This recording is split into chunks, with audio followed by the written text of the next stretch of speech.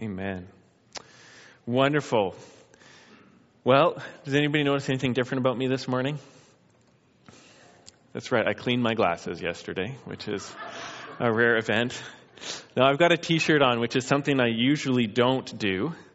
Unwritten rule.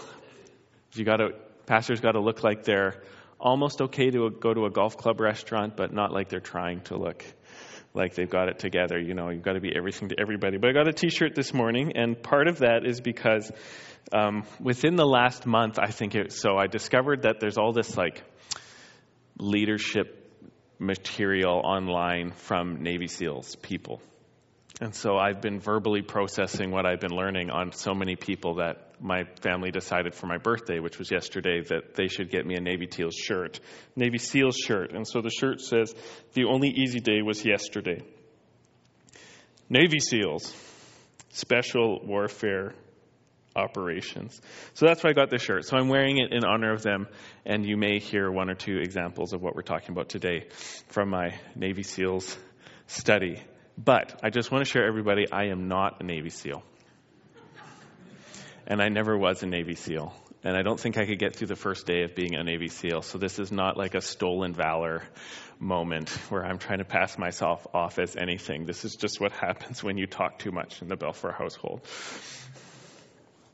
All right, the scripture for this morning, we're going to be talking about unity today. And the scripture for this morning is this. I'll read it out loud for us. This is Psalm 133.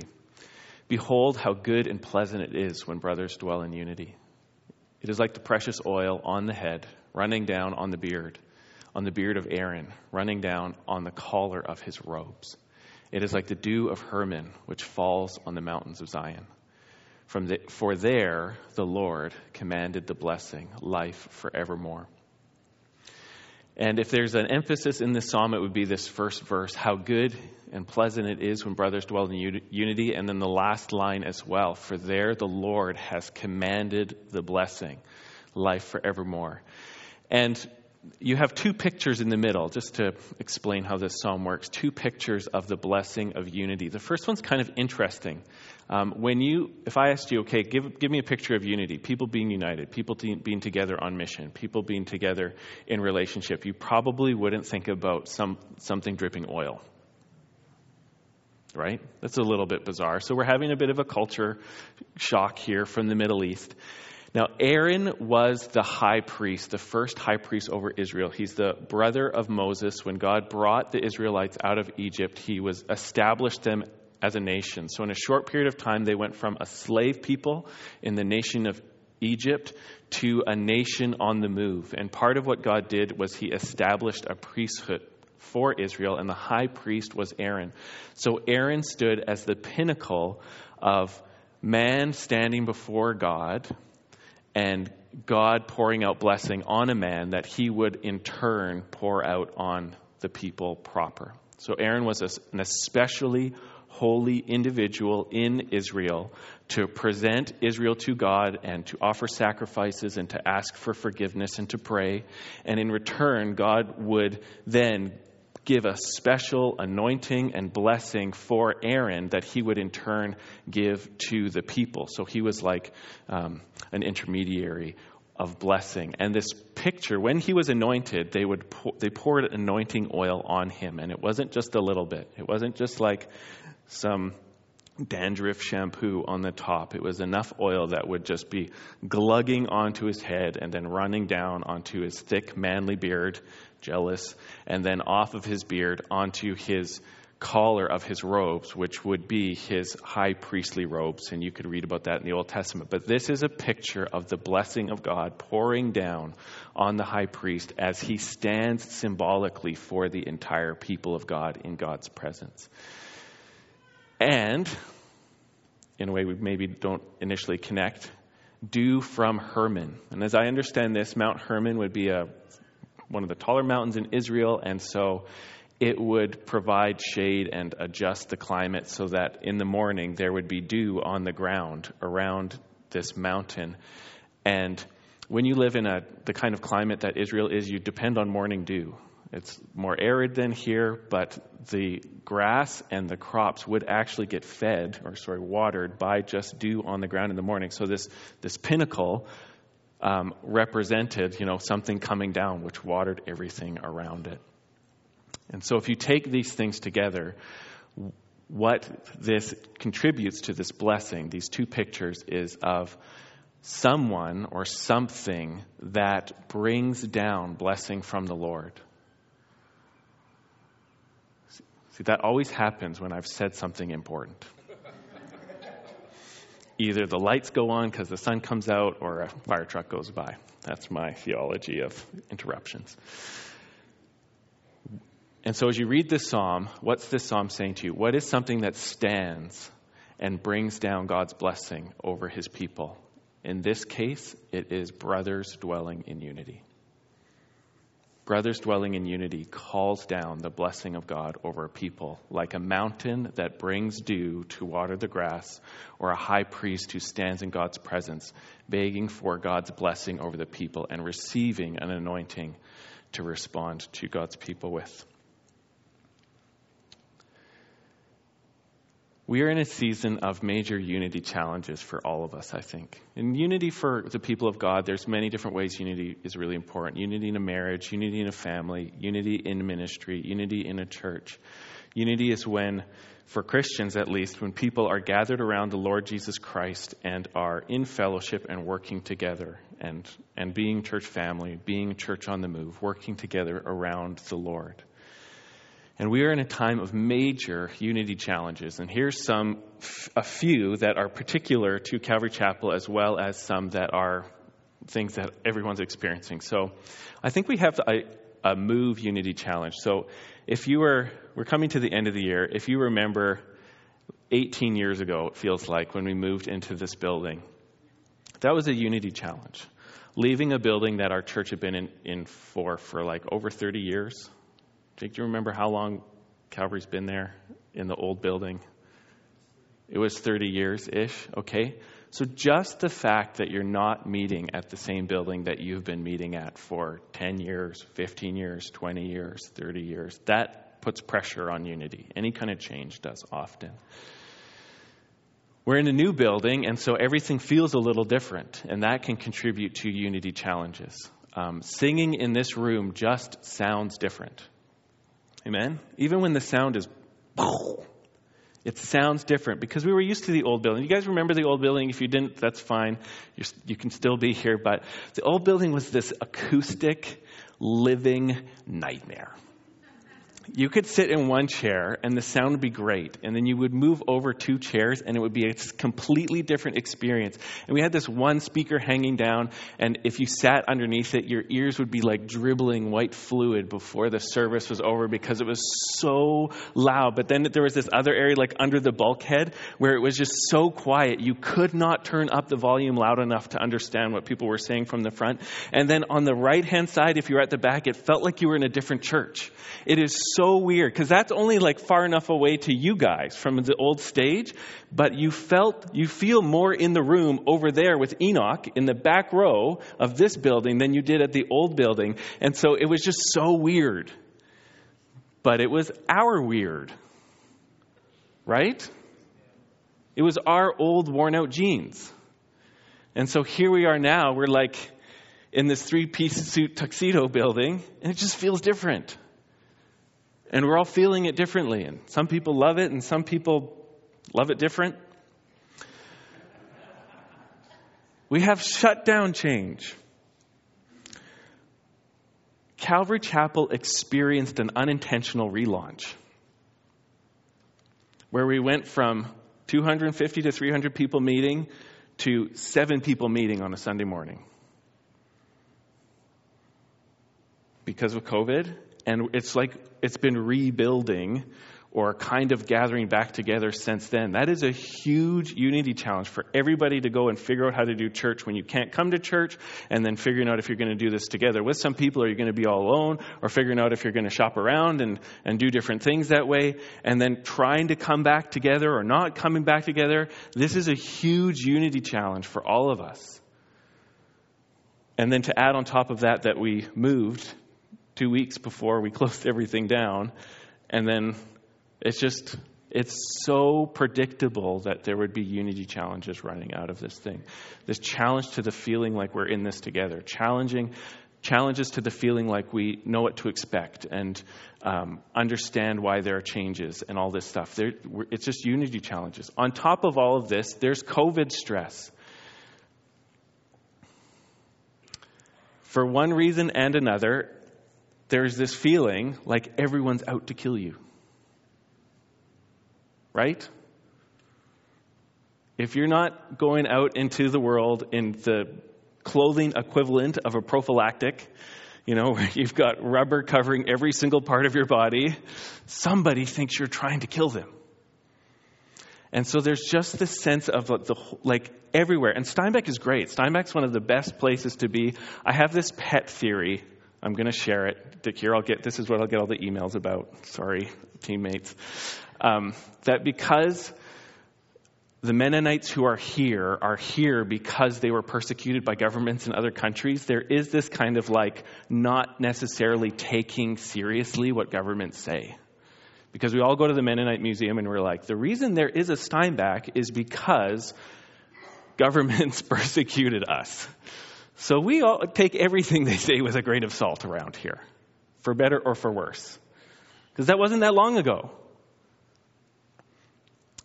And so there is a little bit of taking everything with a grain of salt around here. But if you go to Winnipeg, God bless you, Winnipeg, it is another planet. You might as well have gone to Mars, just with the feel. But there's just this stress. If I go out, I might die. And if you don't have your mask on right, I might die. And there's just this unity pressure because of the news and events and sicknesses. And who here has lived through a time before where every single day your Facebook feed lets you know how many people died near you? It's this weird social experiment. How are my friends doing? Oh, grandkids, somebody's gone over here. 7 people died, this is our life. You're just hearing about death that might happen to you all the time. And you just think, well, what would happen if we did that with driving? What happened if we did that with abortion every single day? They said, this many abortions happened in your province because of these reasons. Would culture change? I think it would. I think that's why we don't do it. But there's just this pressure to be afraid and to be afraid of each other. And on top of that, there's political stress. I've said this before and I'll say this again. Every 4 years, things are going to get weird because we are like the wart on the butt of the biggest superpower that has ever existed in human history. And they understand, the whole world understands that every 4 years you're voting for someone to be in charge of the most powerful force in the universe that is ever seen, the President of the United States. It is the reality. Historically, there has never been a country that has more power over the entire world. And people are fighting over who's going to be in charge of that. And that impacts all of us. The Canadian news industry just takes a break from Canadian news and just reports American politics for 6 months, which is weird, taxpayer dollars. Forget I said that. I just got us all in trouble again. But all the issues, whether real or fake, in the States become our issues just because we're nearby. And there's conflict and there's disunity and are you pro-Trump or anti-Trump? It's another country, but we will fight about that stuff. It's another country. It's not even our country, but we'll fight about that stuff. We'll have unity challenges over that. And finally, just people. We all know that we want to be in unity, and we do stuff that challenges that unity. We do that stuff that breaks down that unity. Wherever you have people who kind of want to work together and know that we need each other, know we don't do well without each other, and at the same time do stuff that isolates or abandons or rejects and all that stuff. Where there are people, there are problems. That's a saying I've heard from many, many pastors. I don't know who made it up. Amen? Have you felt any unity challenges in your home, in your extended family, in your workplace, at church? Have you experienced any of that? Feeling like you're not connected, you don't know what's going on, like school? Any students here you go to school and you can't see anybody's face for like 6 hours? Are they smiling or frowning or sticking their tongue out at me? And you only go every other day if you're in high school? That's crazy. Okay. Let's talk about the Navy SEALs. Not that I'm an expert, but I kind of stumbled. Every once in a while you'll fall down the black hole of YouTube. Anybody? I don't recommend it, but one time something good came out of it for me. And I ran into this video that was just an explanation of BUDS, which is their like basic underwater demolitions training or something like this. So the Navy SEALs are supposed to be like the elite soldiers of the U.S. Navy. And I think that they have been, maybe they aren't, but they have been the most highly, painfully trained soldiers of all time. This was kind of their thing. And BUDS is this 6-month training thing. So you already have to be a soldier. You already have to be serving in the military. And you have to want to go through the most difficult, intended to make people want to quit training in the world to become a Navy SEAL. And they have this thing during BUDS, which is called Heck Week, except with the hockey sticks. But I'm not going to say it because your moms are in the room, guys. And I don't want you to enjoy me saying that because you'll get trouble later from your moms, okay? So I'm on your side. You're on Team Rob. I'm on Team you guys. This is for you. So we'll call it Heck Week, even though we all know it's not Heck Week. And Heck Week is a week that is intended to make everybody quit. They have a 70% dropout rate of their training, okay? So hear that right. 70% of everybody who tries to become a Navy SEAL doesn't make it. Intentionally, because it's designed to push people to their absolute limits of what they can endure and to root out people who are going to quit during hard circumstances, because you don't want to send people into the most difficult military situations and have them quit halfway through. It's just intended to be hard. It's intended to make people want to quit. Anybody wanted to quit anything recently in the last 6 months? Okay, we've been going through mini Heck Week. It's just been almost all year.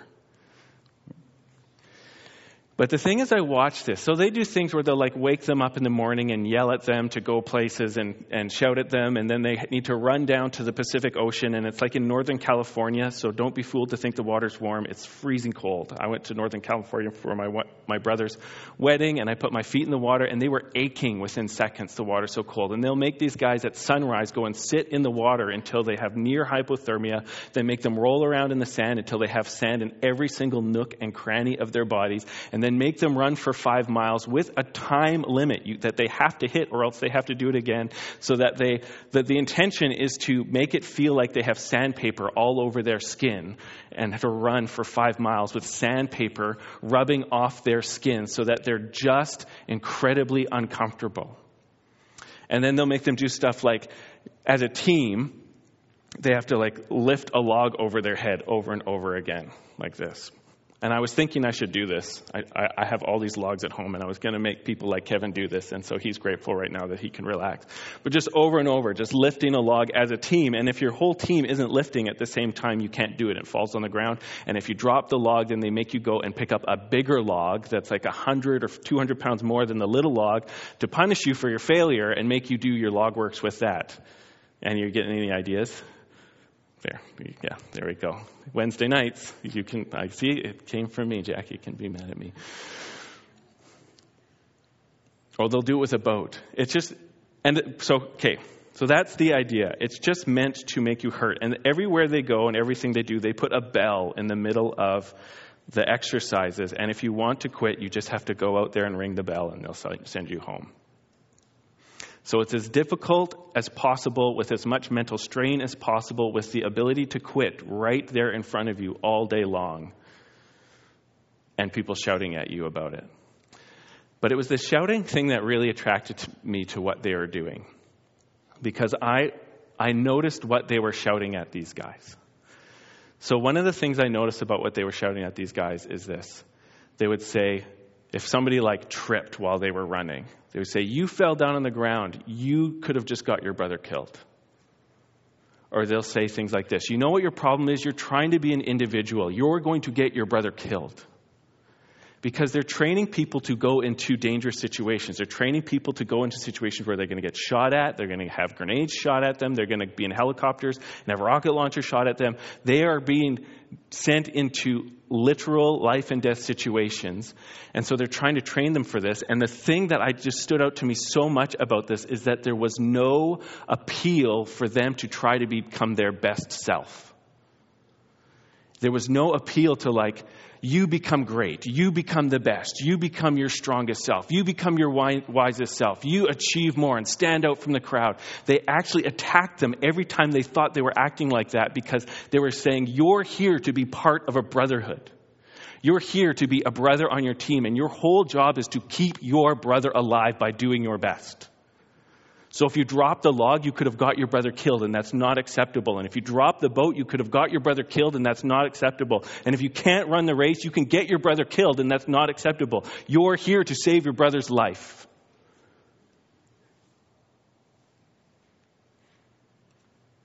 And it's all about team. And they're trying to produce not the best soldiers ever, but the best teams ever. And the whole thing is designed so that you cannot survive buds unless you become a team. Individuals do not survive buds or Heck Week. Just like the Christian life. There is nothing about being a Christian that is designed to have individuals survive it. You either become a brother or you'll fall apart. You'll get taken out. You'll get tempted out. You'll get stressed out. You'll get wounded out. You'll either become part of a Christian team of brothers fighting to save each other's lives, or you probably won't make it.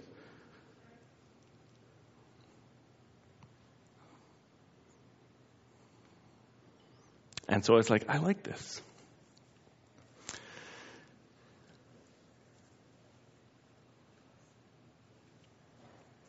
I think it's actually very biblical. This mindset of, I'm here for my brother. I'm here for my brother.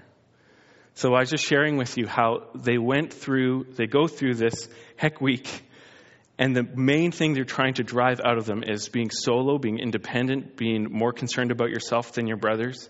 And so the whole idea is that they're training for the sake of their brothers surviving their missions.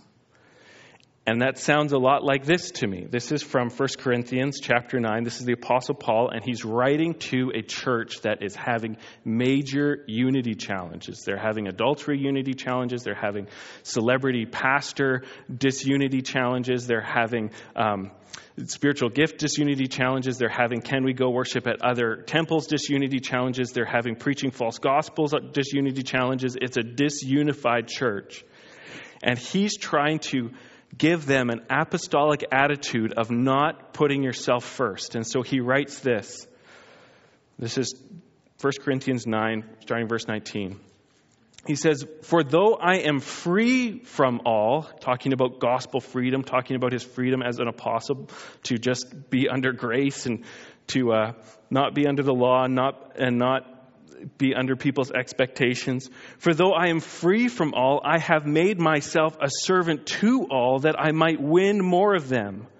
To the Jews, I became as a Jew in order to win Jews. And to those under the law, I became as one under the law, though not being under the law myself, that I might win those under the law. To those outside the law, I became as one outside the law, though not being outside of the law of God, but under the law of Christ, that I might win those outside the law. To the weak, I became weak, that I might win the weak. I have become all things to all people, that by all means I might save some. And I do it all for the sake of the gospel, that I might share with them in its blessings."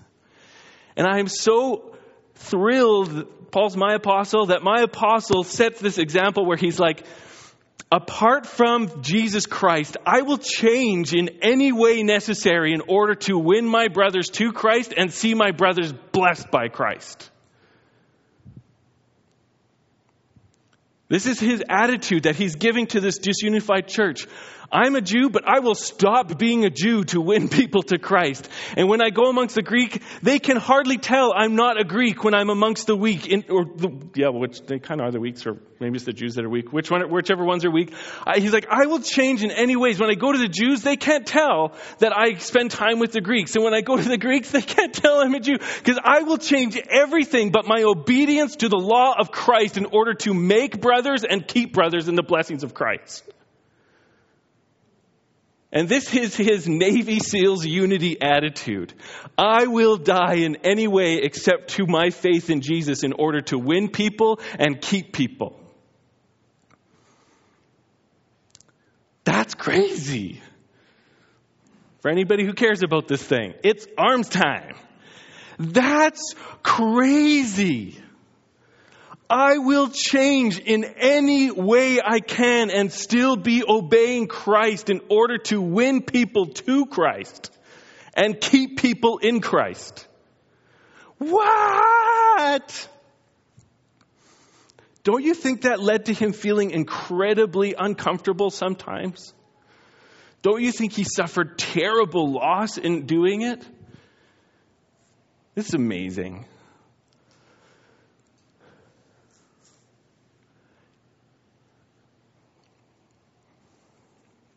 Another story of the just kind of Navy SEALs brotherhood attitude that stood out to me. Again, I'm not a Navy SEAL, and you all know it. There was this book that was written that became a movie called Lone Survivor. Did anybody ever read that one, see that one?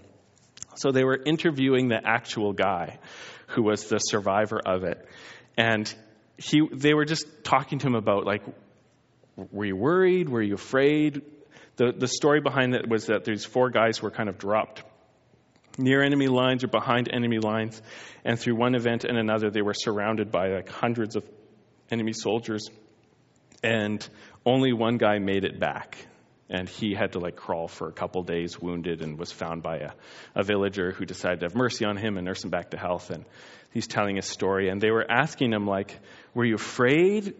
And he was just saying, no, I'm not afraid because I wasn't out there fighting for myself. When there were hundreds of people shooting at us and bombs were going off and grenades were exploding, I was never there fighting for myself. I was only ever shooting to save my brother's life. And they were shooting to save my life. And that's how I made it. But I was just so impacted. He's like, the whole point is to not think about myself. I'm there to save my brothers. And that reminds me of this scripture that Paul says again. This is at the end of his life. He's in prison again, but for the last time, he's expecting to be beheaded. And he's thinking, this is his letter to Timothy. He's writing it from jail, expecting to die. And he's sharing his theology of dying well, because he's probably thinking to himself, like, look, there's going to be so much pressure to save my life. There's going to be pressure to deny Christ. The emperor is probably going to say, if you don't deny Christ, you're going to die. But if you will deny him, we'll let you live. That's probably going to happen. And so he writes this. This is 2 Timothy 2, starting in verse, we'll start in verse 8. Remember Jesus Christ, risen from the dead, the offspring of David, as preached in my gospel, for which I am suffering, bound with chains as a criminal. But the word of God is not bound. And this is the important verse. Therefore, I endure everything for the sake of the elect, that they may also obtain the salvation that is in Christ Jesus with eternal glory. I'll read that one more time. He says, therefore I endure everything for the sake of the elect, that they also may obtain the salvation that is in Christ Jesus with eternal glory. And so he's looking at his imprisonment, which there weren't any human rights in those prisons. I don't even think they were promised any food. If you were going to get fed, somebody had to bring you some food. There was no heating or cooling in these imprisonments. He was probably chained to somebody who had orders to kill him if he tried to get away. And he's just thinking about this pressure to deny Christ and the discomfort he's in. And he's determined to endure it, not so that he can feel good about himself, but so that no other Christian's faith would be shaken because of his behavior. So that no one would have a reason to say, well, Paul broke at the end, so maybe Christ isn't real. He said, I'm willing to endure anything for the sake of God's people so that they will finish their race. And I just seen that this willingness to to go through anything, to be fighting for your brother and forget about yourself. Crazy. Another thing the Navy SEALs do, which is maybe a little bit more light, is these things called pack checks. There was this old movie from the 80s or early 90s. So anybody not alive during that time? Yeah, good. Okay, don't go watch this show. It's terrible. It's called Navy SEALs.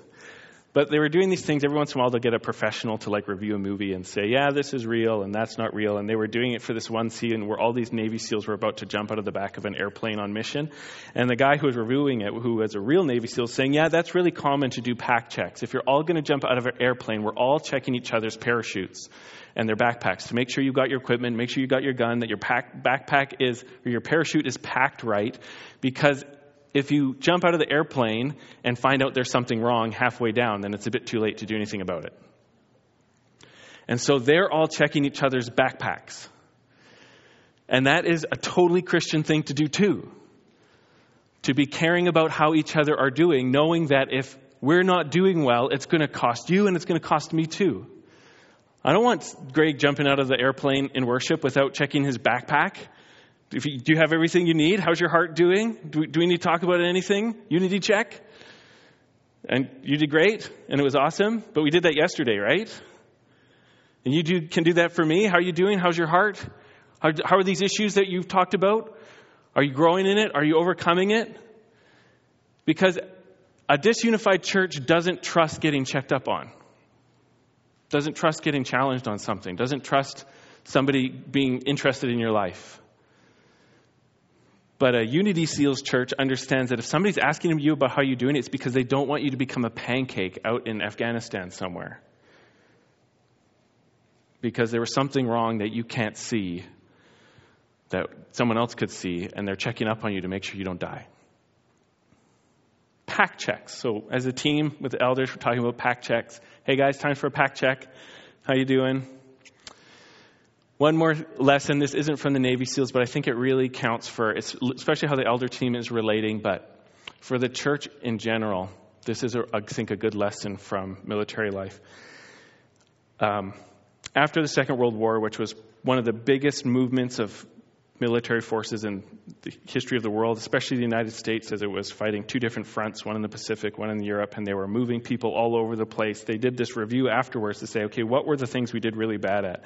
And one of the two things they said was the things that made them not do well was this. They would send out a group of people on a job, a bunch of soldiers, and they would never hear how they're doing the whole time. They would send out a little platoon and they'll say why don't you go take this little village in France or something like that, maybe after D-Day. And then they'd never hear how they were doing. Did they take the village? Did they get blown up? Were they under fire? Did they only make it halfway there? They never made it to the village. They just wouldn't hear back from the people how things are actually going. So then a day later or 2 days later when they expect the village to be taken, all of a sudden they discover that it wasn't. And nobody said anything. And they're saying this is one of the top two problems in the entire U.S. military is not hearing back from people. And it meant that they were really disunified. We don't know where everybody is. That was one of the biggest problems when the lockdown happened in March or April or whatever. The staff was spending so much of its energy trying to figure out where people were at. How are you doing? How are you doing? How are you doing? Zoom call, Zoom call, Zoom call, Zoom, Zoom, Zoom, Zoom, Zoom, Zoom, Zoom. Not going anywhere. They still call it Zoom. I don't even know. Is that a naming problem? Zoom implies actually going somewhere and doing something quickly, but nobody's going anywhere or doing anything fast. Name fail. Or maybe it's great. Maybe you have a good reason for it. But this is one of the pressures, and this is a reality for leaders that I think any church should hear about, is that pastoral staff, paid staff, eldership team, we can't check up on everybody all the time. And instead, it's better to build a culture that loves unity and fights for unity, where leaders and people realize that like I actually have some responsibility to let people know how I'm doing too. And that all of us actually, if we are fighting for unity or want to be in unity, we actually have some responsibility to let people know how we're doing. Right? Like the tendency is to say, I'm really struggling and no one is calling. They must not care. Anybody? Am I the only one who's ever done this? Why am I not getting checked up on? Right? That is a planning to be disunified, to have that attitude. Fighting for unity says, I'm not doing well. I should start telling people. And especially people who can do something about it. Amen? And this was their result from World War II. This is what the U.S. military decided. We need to train people to communicate if they're doing well or not doing well. Because otherwise we are disunified and it's going to get people killed.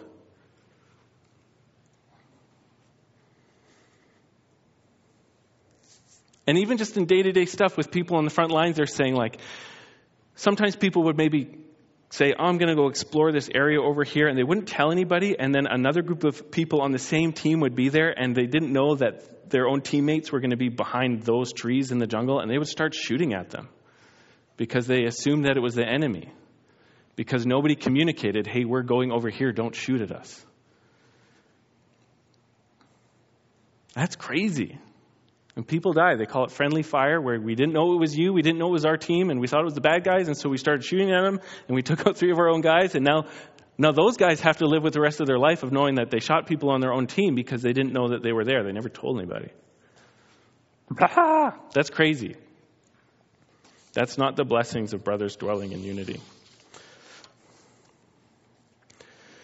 So one of the reasons why I'm caring about this, why we're caring about this, is we had this church review back about a year ago, actually. It doesn't feel like that, but one of the biggest things that the review said is that the leaders need to work on unity. You're not in unity.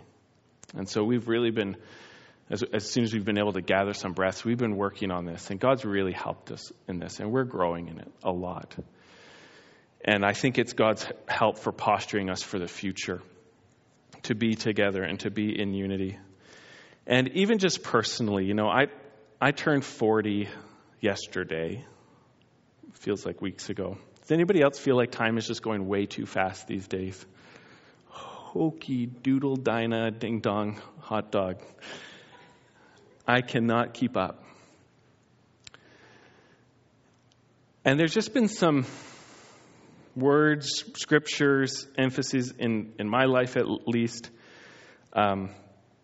How long was Israel out in the desert because they didn't go in the first time? Yeah, 40 years, my lifetime. And what was the problem that they didn't go in the first time? The spies came back to give a report. Were they unified in their faith? No, they were disunified in their faith. And it cost Israel because they came back with a mixed message of belief and unbelief. They were disunified. And so for me, I just feel like the Lord is helping us to be prepared to go into his plans for us by working on our unity. This is the thing. We've got to be unified to actually enter into the purposes of God for our lives together. And so I want to give us some things that we can do.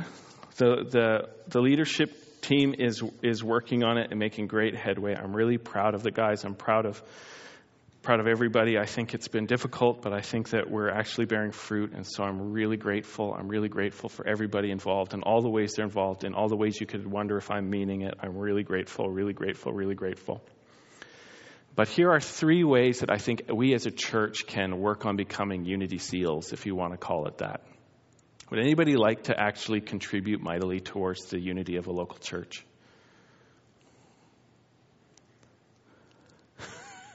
We're so Canadians. Maybe, as long as nobody's watching me put my hand up. If you're afraid that the people sitting next to you will see you trying to commit to working towards unity, we're already in trouble. Amen? Can we do this one more time? And I know it's halfway through the message and you're all tired and you're wondering if they have any specials on at McDonald's, because it's not some things aren't as cheap as they used to be, and I get it. I love you guys. We're in this together. But it is a conscious choice. If we aren't unity seals, we're going to be something else. And it's probably going to be some kind of consumeristic. I was talking with somebody about this recently. It's so good. So, did anybody notice we got a Starbucks in town? Anybody been there recently? Okay, so there is this thing, and I think smarter people than me have said this, the Starbucks effect of the world. Before Starbucks came, you ordered a coffee, and you had like 3 choices to make.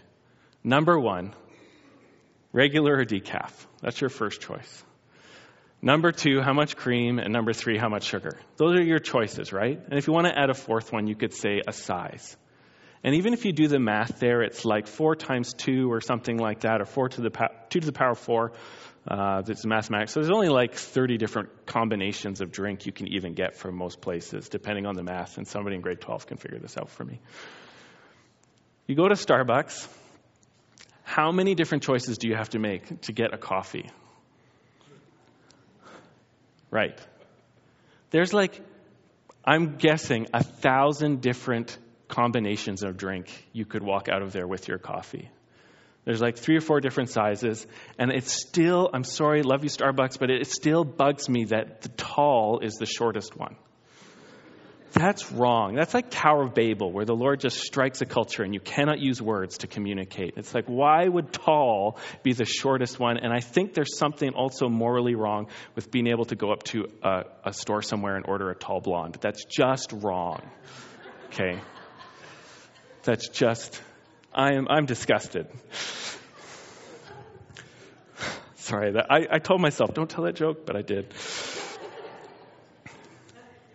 But it's like, you get the size, there's 18 kinds of roasts, and then there's like 13 different kinds of milk you can order, and then there's 5 different toppings.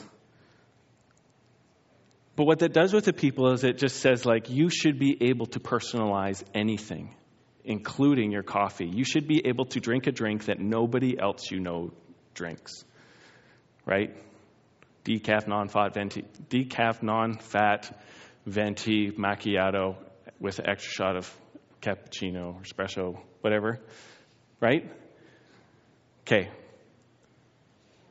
And then you can bring that same desire to ultimate specialize your life into anything. I should be able to ultimate specialize my relationships and make sure I've got a decaf, non-fat, venti, macchiato wife. Right? Or church. I should be able to specialize my church experience. How long the worship? Rob wears t-shirts. It doesn't tell jokes about blondes. I want to click that one. Just hold the blonde jokes. Which wasn't actually a blonde joke, but whatever.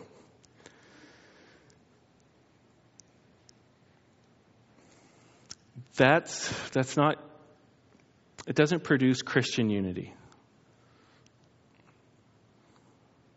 So here are some things that you can participate in to do that. Number 1, let's remember that most change starts with some real repentance.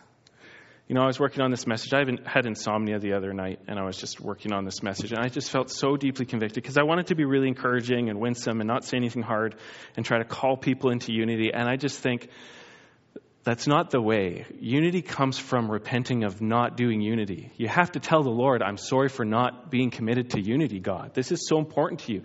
Your son died to produce a unified bride. Your son died to bring Jews and Gentiles together into one new people. Your son died on the cross in order to make it possible for people who would never spend time together to be brothers and sisters together. And I am sorry for what I did and do to not participate with that. And I'm sorry for even being lazy about it and not caring about it. And I am going to be committed to fulfilling your purpose in the world by becoming a unity seal. You have to start by saying sorry. Because this is the point. The whole point of the church is to prove to the powers and principalities that Jesus is powerful enough to produce a united people that display his wisdom and glory in the world. And you can't download that. You have to work towards it. We have to work towards it. And so it's going to have to start with repentance, asking God even today, have I done something? Am I thinking something? Is my mindset somewhere that works against your goal of a unified local church? And if something comes up, I would like to welcome you to the team, because this is what we've been dealing with for months. Even just with our local eldership team of fighting against the things that we do. And I'm the worst culprit. I'll own that there. I'm the least unity sealed guy in Calvary Chapel. I'll own that. I've made hundreds of terrible mistakes in contributing to disunity in the church. I own that, but I'm frontline repenting of that. I'm sorry if even this morning you're thinking I'm a hypocrite about something. Why don't you talk to me about it? And I will apologize for it. But this is where we're going. This is what the Holy Spirit is doing at Calvary Chapel right now. And so let's rejoice. And the great news is that whatever we repent of, God forgives us for and gives us grace to deal with it. But let's not let it be shallow. Repentance is more than a feeling. Repentance is more than crying. Repentance is more than feeling bad. It is a change of heart that proves itself through persisting in a new direction.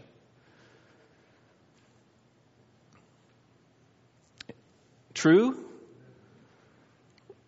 It persists in its new direction. And so let's aim for that as a church. Number 2, let's carry our confessions. Here is a key verse for unity and fellowship at Calvary Chapel, in my life, in my home. This is what John says. And he talks about fellowship here, not unity. From God's perspective, looking down at the church, it looks like unity. But from our relationships with one another, it looks like fellowship. It's two perspectives on the same thing. This is what God says. This is the message you've heard from him and proclaimed to you, that God is light and in him is no darkness at all. If we say we have fellowship with him, but we walk in darkness, we lie and do not practice the truth. But if we walk in the light as he is in the light, we have fellowship with one another. We have unity with one another as we walk in the light. Now, what does that mean specifically? And it says, and the blood of Jesus cleanses us from all sins. If we say we have no sin, we deceive ourselves and the truth is not in us. If we confess our sins, he is faithful and just to forgive us our sins and to cleanse us from all unrighteousness. This is one of the crazy, counterintuitive things about being a Christian and a follower of Christ. If you want people to have good fellowship and be united together, you start by telling each other your weaknesses, faults, failures, and sins.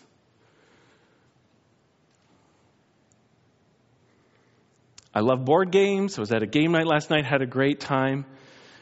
Enjoying doing things with other people that you enjoy doing isn't Christian fellowship. It's not what God uses to build true fellowship. It's actually walking in the light with each other, having honest relationships, honest conversations that particularly involve sharing where you've blown it.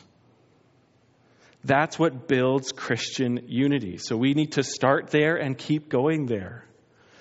What destroys Christian unity? By doing the opposite of this, by hiding, by walking in darkness, by not admitting when you've made a mistake, by not confessing when you sin. That is what destroys unity, according to this chapter here. And so if we want to contribute towards unity, help people to know your weaknesses. Help people to know your failures. If you're newer here, this is weird. If you're newer here, let us get to know you not just on your best day. If you want to fast track feeling like you fit in here, find someone you trust and let them know how bad it is. And that will fast track your connection in the church. But if you want to make it last a long time, that feeling of still being on the outside a little bit, not totally fitting in, still wondering if people notice you come or not really feeling like you're in any kind of connection, hide the junk.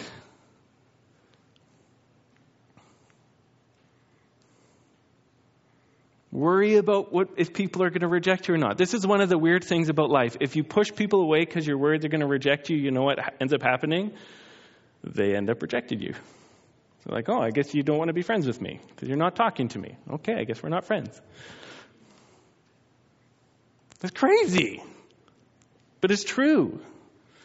So I just invite you. You don't need to go on Facebook and do it. Please don't go on Facebook. Facebook.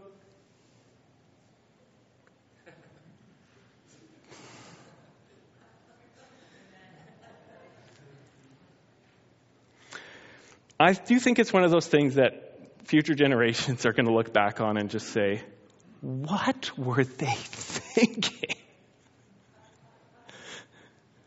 Don't they realize that post there caused World War III 3 weeks later?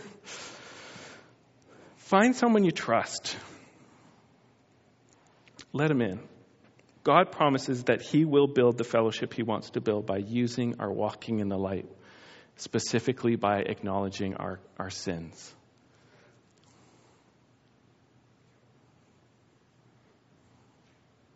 I'm going to share this. We have an early morning elders meeting on Tuesdays, and one of my favorite things is that Greg is almost always the first one to start confessing sins.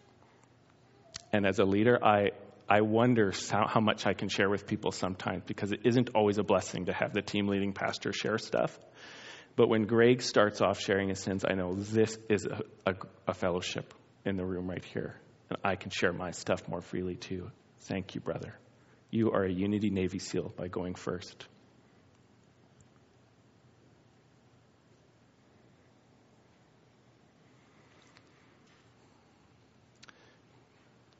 It's not about a guilt trip.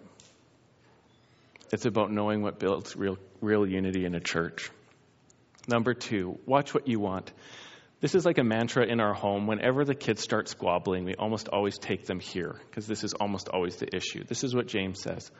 What causes quarrels and what causes fights amongst you? Is it not this, that your passions are at war within you? You desire and you don't have, so you murder. You covet and cannot obtain, so you fight and quarrel. You don't have because you do not ask. You ask and you don't receive because you ask wrongly to spend it on your passions. You adulterous people. We don't say that to the kids. But James says that to us, so it must be okay. Do you not know that friendship with the world is enmity with God? Therefore, whoever wishes to be a friend of the world makes himself an enemy of God. Or do you not suppose it is no purpose that the scripture says he yearns jealously over the Spirit that he's made to dwell within us, but he gives us more grace. Therefore, God says, God opposes the proud, but gives grace to the humble. This is what I mean by watching what you want. James, through the Holy Spirit and I don't think he has an encouragement gift. I don't know. Maybe it's just me. Definitely not a mercy giver. Anyhow, still wrote scripture. He just nails us and says, when you're fighting, it's almost always because you want something you can't have. And I know that for me, that is 100% true 100% of the time.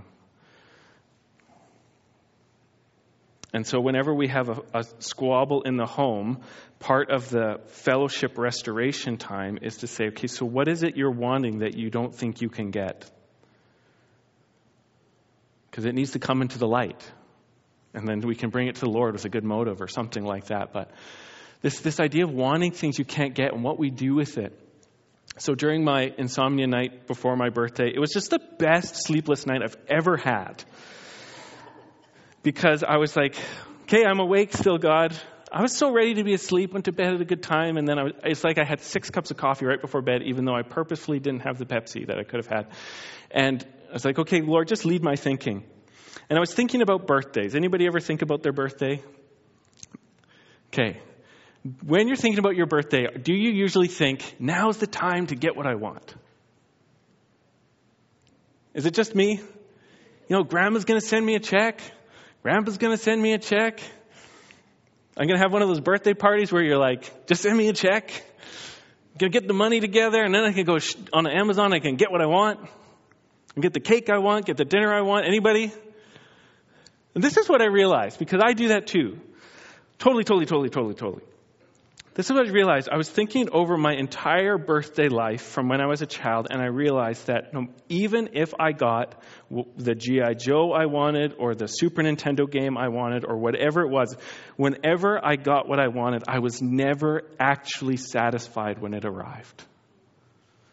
There was always some kind of letdown or disappointment or realization it was not as good at all as I thought it was actually going to be. You ever notice that? When you're like, man, I'm going to get these shoes. They're going to be great shoes. You get the shoes, and they're like, yeah, they're great for like 5 days. And then you're like, they're just as uncomfortable as my last shoes.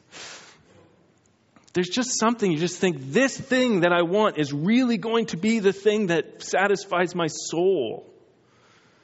It never works. Because it's usually not Jesus, who's the only thing that's infinite enough to satisfy your never-ending desires. And so I was trying to work through this with, I've been thinking about it a while, but I really realized it the other night. And so I wanted to have this Rob free birthday. And so I was really blessed because there's more than one person at Calvary who shares a birthday with me. And I got invited to somebody else's birthday party on my birthday. And I was like, this is it. This is how you do it. You go to somebody else's birthday on your birthday party, and not only are they responsible for buying the pizza,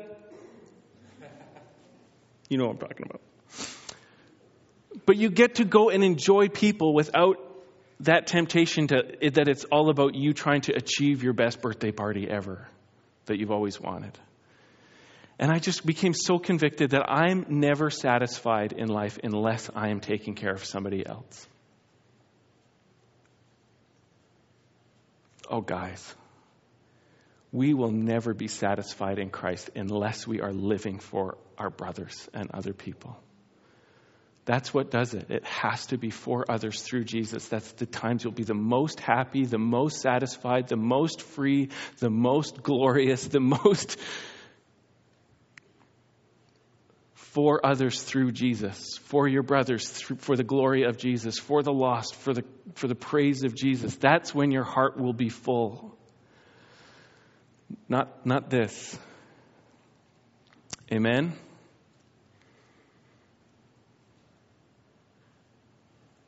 I'll leave that.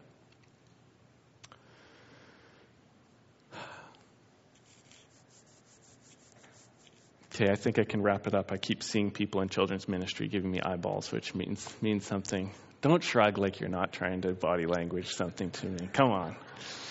Come on, man. Come on. I did it. Oh, another regret. I apologize now. I humble myself. I'm so glad Jackie's not here.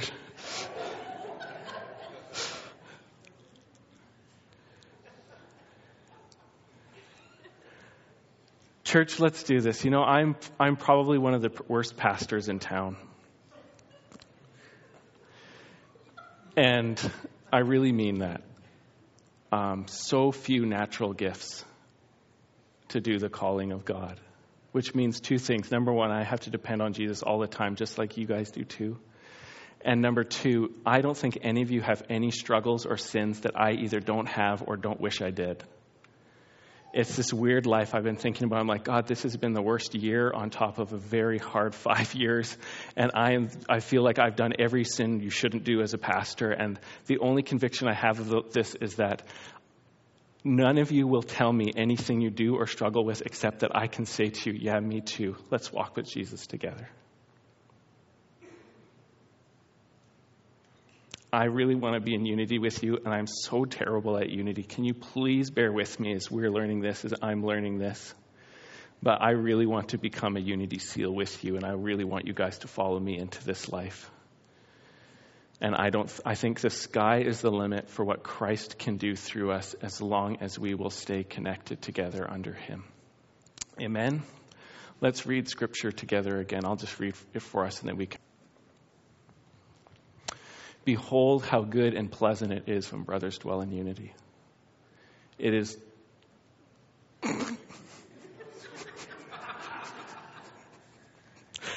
I was trying to have a moment there. You ruined it. I'm trying again. I love Calvary Chapel so much. Behold how good and pleasant it is when brothers dwell in unity. It is like the precious oil on the head running down the beard, on the beard of Aaron running down on the collar of his robes. It is like the dew of Hermon which falls on the mount of Zion. For there the Lord commanded his blessing, life forevermore. Amen. Father, would you lead us into these blessings that you have for us? Father, you know that between our sinful bents and our culture and the will of the enemy. It's hard work to stay in the unity that you've won for us in Christ. But God, I pray that for your glory, you would do that here. And I want to just avail myself again, Lord, whatever you want me to do to contribute to that. The answer is yes. In Jesus' mighty name, amen.